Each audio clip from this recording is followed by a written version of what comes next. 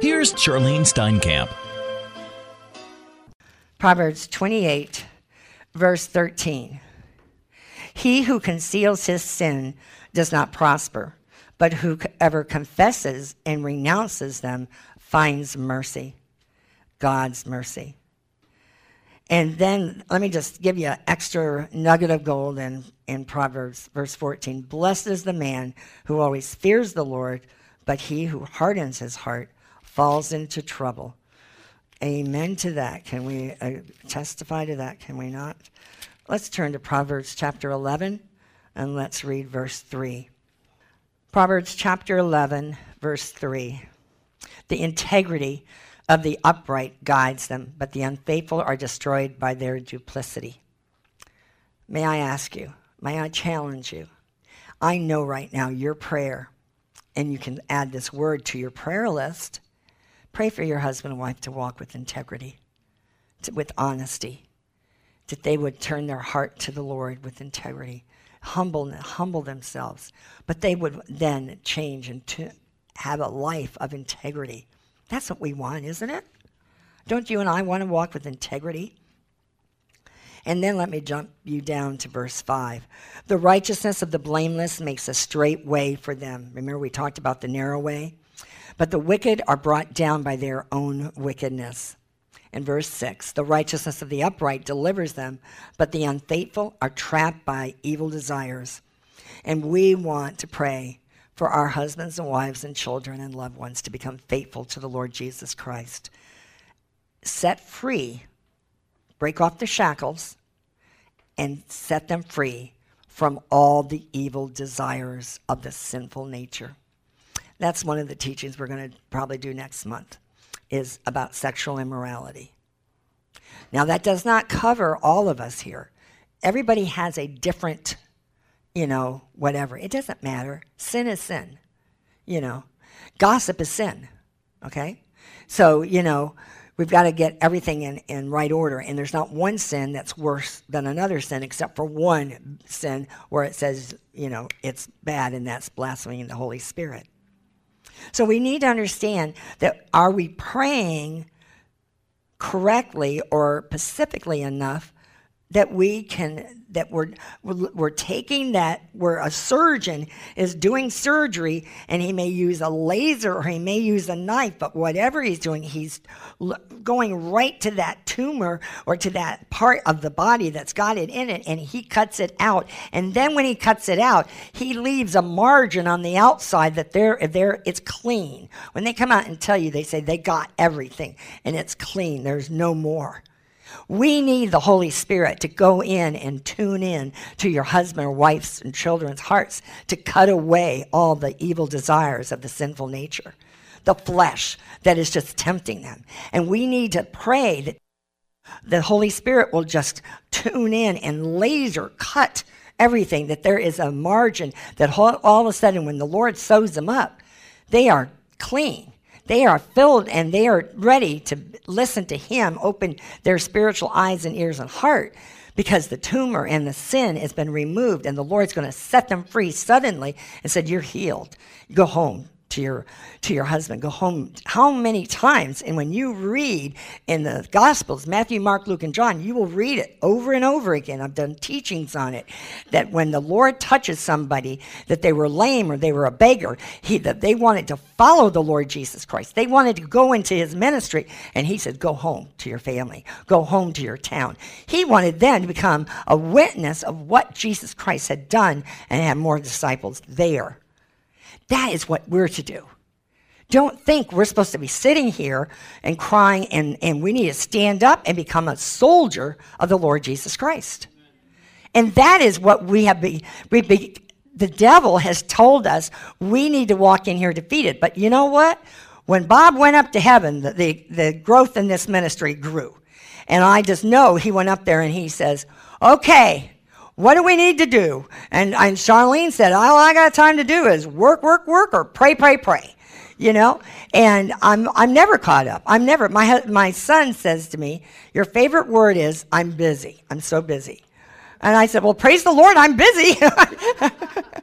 because I'm sure haven't caught up. Could we stop the divorce rate in the church in the United States? I wouldn't have to be so busy. You know, that would be awesome. We could start dealing with not 50% or not have more divorces and marriage problems in the church than we do outside the church, you know. That's pretty bad. We need to have the church have a lighthouse on the top of it say, we have the answer.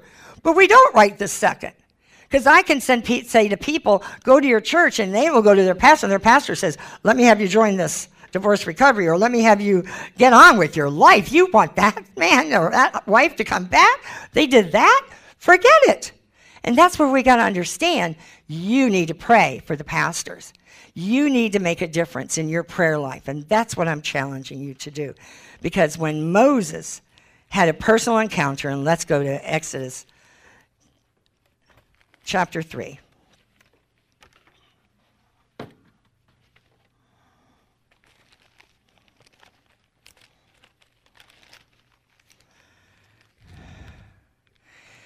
You know, we talk about Damascus Road experiences, but maybe we never forget the burning bush experience. Exodus, what chapter book did I say? Exodus chapter 3, okay, verses 2 through 8. Let me start reading. There the angel of the Lord appeared to Moses in flames of fire from within a bush. And Moses saw that though the bush was on fire, it did not burn up. So Moses thought, I will go over and see this strange sight, why the bush does not burn up. And when the Lord saw that he had gone over to look, God called him from within the bush, Moses, Moses. And Moses said, here I am. Do not come any closer. God said, take off your sandals, for the place where you are standing is holy ground. Then he said, I am. There's the I am. I am the God of your father, the God of Abraham, the God of Isaac, and the God of Jacob. At this, Moses hid his face because he was afraid to look at God. And the Lord said, I have indeed seen the misery of my people in Egypt, or in India, or Puerto Rico, or Maryland. I have seen the misery of the people. And you put in your city and your home address. I've seen the misery. I hear their tears and see their tears and hear their crying. I hear it. Don't you ever doubt that God knows what you're going through right now. He's right there. And you got to cry out, Jesus, Jesus, help me. And he will. He can help you more than any other person on earth. The Lord said, I have indeed seen the misery of my people in Egypt. I've heard them crying out because of their slave drivers, and I am concerned about their suffering. He is concerned about your suffering, dear children. Dear standards, don't think he doesn't care about you. So I have come down to rescue them from the hand of the Egyptians. So I've come down to rescue your spouses. I've come to rescue your families. Can you see how he's speaking to us?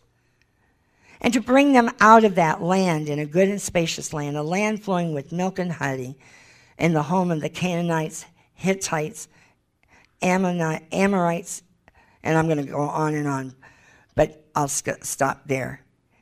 We need to know that he said, Moses, I have an assignment for you. I want you to go and be the leader to lead them out. That is an awesome responsibility. But do you remember and do you know how it ended with Moses? I'm just going to jump and let me remind you that Moses was a mighty man of God, and Aaron and him did awesome things. They went and sought the Lord in their temple and kept talking to them. But what did the Israelites do? They had so many miracles. They did everything to get them set free. And Pharaoh finally said, go. And then Pharaoh didn't think that he came to his senses, I guess you might say, and that he realized that he had been blinded by the Lord, and all of a sudden he realized that all the workers are now gone. So he went after them. And if you just keep on reading Exodus, that they saw the waters, but guess what? There is no way that in Exodus chapter 14 that the Lord hardened Pharaoh's heart of Egypt in Exodus 14 verse 8, and that he pursued the Israelites who were marching out boldly.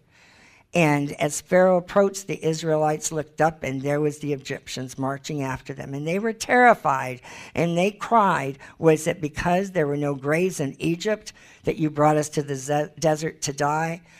And there is that lack of faith. Woe is me. Lord, do you really? Look what just happened. My spouse has got another person. They're getting engaged. They're getting married. What is happening? That's what I heard from Bob. I'm getting married. I know we have non-covenant marriages. But I know that there are marriages that get married that within 2 or 3 weeks, 4 weeks, I have stories of, that they all of a sudden come to their senses and walk away from that. It could be 2 years. It could be Sandra and Andy, where their testimony is that he said no to the Lord for 10 years. And they got remarried, and now they're sharing their testimony with our people all around the world. And so God can do anything. It's not the number of years that we need to walk in fear. It's walking in fear that we don't obey Christ. That's the fear. Because we will go on a detour road. And we're going to go on the detour road that will be worse than our spouses. Because we know better. Our spouses may not know. They may not even know the Lord, but regardless, they have become backslidden. So it says, leave us alone. Let us serve the Egyptians. It would have been better for us to serve the Egyptians than to die in the desert. And Moses, verse 13, said, do not be afraid. Stand firm. And this is a word for you guys. Do not be afraid. Stand firm. You will see the deliverance the Lord will bring you today. The Egyptians you see today, you will never see again. And the Lord will fight for you. You need only to be still. And then verse 15 says, and the Lord said to Moses, why are you crying out to me? Tell the Israelites to move on. Raise your staff, stretch out your hand over the sea to divide the water so the Israelites can go through the sea on dry ground. I will harden the hearts of the Egyptians, so they will go in after you. So I will gain glory through Pharaoh and all his army, through his chariots and his horsemen, and the Egyptians will know that I am the Lord. And when I gain glory through Pharaoh, his chariots, and his horsemen. And they got the victory. But they didn't get the victory just one time or 2 times or 3 times. They kept getting victories over and over. But they kept complaining and grumbling and criticizing and complaining. And you need to read Exodus, because we need to learn from Exodus that we will not do that. We can go on to Numbers chapter 20.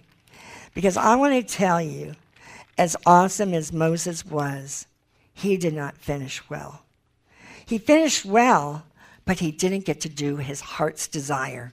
His heart's desire was to take the Israelites into the promised land. But something happened. And when they were going in and getting ready to go in, and that's Numbers chapter 20, the word to the city they went, and they arrived at the desert of Zin. Miriam died and was buried, and it's like a movie, if you will read this Bible, because it just keeps going on and on, one generation to another. But I challenge you to read the Old Testament. You may want to read only 1 chapter a day, but read the New Testament and do a little bit of everything, because you don't want just to eat on the New Testament. You want to read about what God has used so many marvelous people to be such good teachers for us. But there was no water. And guess what? If you don't have water, you're in trouble, But how many times did God answer prayers for them? How many times? Frightening how many times.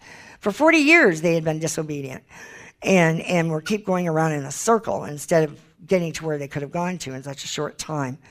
But the people gathered in opposition to Moses and Aaron again. They got mad at the leaders, and they quarreled with Moses and said, "If only we had died when our brothers fell dead before the Lord. Why did you bring the Lord's community into this desert?" And Moses went from the assembly to the entrance of the tent of the meeting, and that's where they went to church, where the Holy of Holies was. And he went, and they went face down, and the glory of the Lord appeared to them. In verse 7, it says, the Lord said to Moses, now listen to this. I want you to understand what I'm saying. Do you follow God's instructions? Listen. The Lord said to Moses, take the staff, you and your brother Aaron, and gather the assembly together. Speak to the rock before their eyes, and it will pour it out, and it will pour out its water. Speak. Circle it. Highlight it. Do something. Because you will bring water out of the rock for the community so they and their livestock can drink. So Moses took the staff from the Lord's presence, just as he commanded him, and he and Aaron gathered the assembly together in front of the rock, and Moses said to them, listen, you rebels. Must we bring you water out of this rock? Well, I want to tell you what. You know what God said? I didn't say speak that to the people. I didn't tell you to correct them. I said to speak to the rock. But he started speaking and started being the spiritual. He started giving his personal opinion because he was tired of the Israelites being so disobedient and complaining all the time.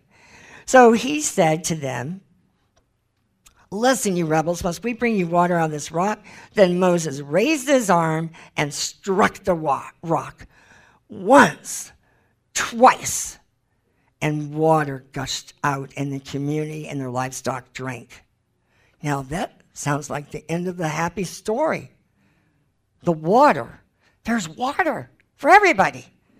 But the Lord said to Moses and Aaron, because you did not trust me to honor me as holy in the sight of the Israelites, you will not bring this community into the land I give them. Wow. You know what? Unless you study the Bible and unless you read it, you know, Moses sounded pretty good all the way up in Exodus. I mean, in Numbers chapter 20, you know what? He did not get to go to the promised land. He died before they went to the promised land. And that's where I want you to say, don't do that. Don't give up. Don't look at the circumstances. Don't look at the circumstances. We have got to come to the point that the Lord, and praise the Lord, this is the good news.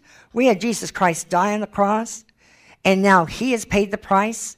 Moses didn't have Jesus Christ back then. They had the calves and the bulls and the goats and all the things that they had to bring in to sacrifice. But we have got to take note. This word is for us to learn that when the Lord says, speak to the person that's doing your nails, that you're going to pray for them. I am in a nail place that nobody speaks English. Now, I know the women will know what I'm talking about. And so I told her I would pray for her that she would pass her real estate license. She wrote me a big letter, 4 pages, that she was sick half the week that she took off from work, and she didn't get to study as much as she wanted. But when I came in this weekend, she said to me, did you get my letter? Did you see I passed the real estate license? And I said, it's really hard. I know you really did good. And now she takes off 3 days, and so I started whispering to her so carefully, because I've got everybody around me that they would probably say, get her out of here. And I said, the Lord loves you, and the Lord wants you to talk to him so you can make sales and you can do that. She said, I got so much to learn, I said. And I said, well, just believe that Jesus loves you every day. And I said, would you like to read? And I said, she goes, yes. I said, boy, if I sent you a Bible, would you read it? She goes, yes. So she pulls out her little card, her new business card. And I said, okay, I'll get you a Bible. So I got somebody to go to the Christian bookstore today when we bought Bibles for here. I bought her a Bible. So I'm going to send that Bible to her home. And I told her, Jesus loves you. Now, that's bold, because I am thinking everybody around me is hearing me. But you know what? I could scream it. I've been praying for these people for years to remove the little things, all Buddhas all around. And I'm going to have a day when they're going to be gone, and I'm going to have the whole place serving the Lord.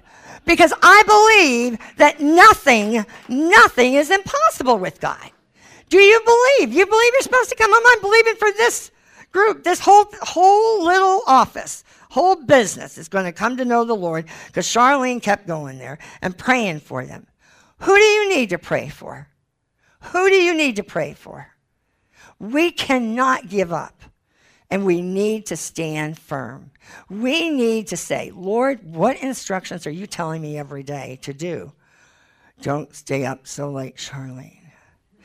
Get to bed earlier. Now, I must say that my children say that very well. And if any of you have read, and I have friends that say it too, but if any of you have read my devotional since I got out of the hospital, all the doctors said I wore myself out.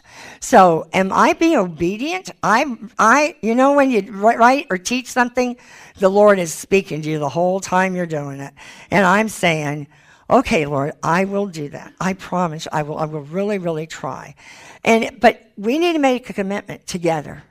What is one thing that the Lord's been knocking at your heart's door that you need to do? You know, there's probably one thing all of us in this room need to do. And tonight, I pray that whatever it is, that the first step that we're going to do is turn our heart and our life over to the Lord and follow his instructions. Now, I'm going to do a devotional on this so you can get a whole bunch more scriptures that I have, 4 pages worth. But I want you to know that he wants to rebuild your marriage. And do you remember what Noah said when he had to build an ark? He built an ark and there was no rain.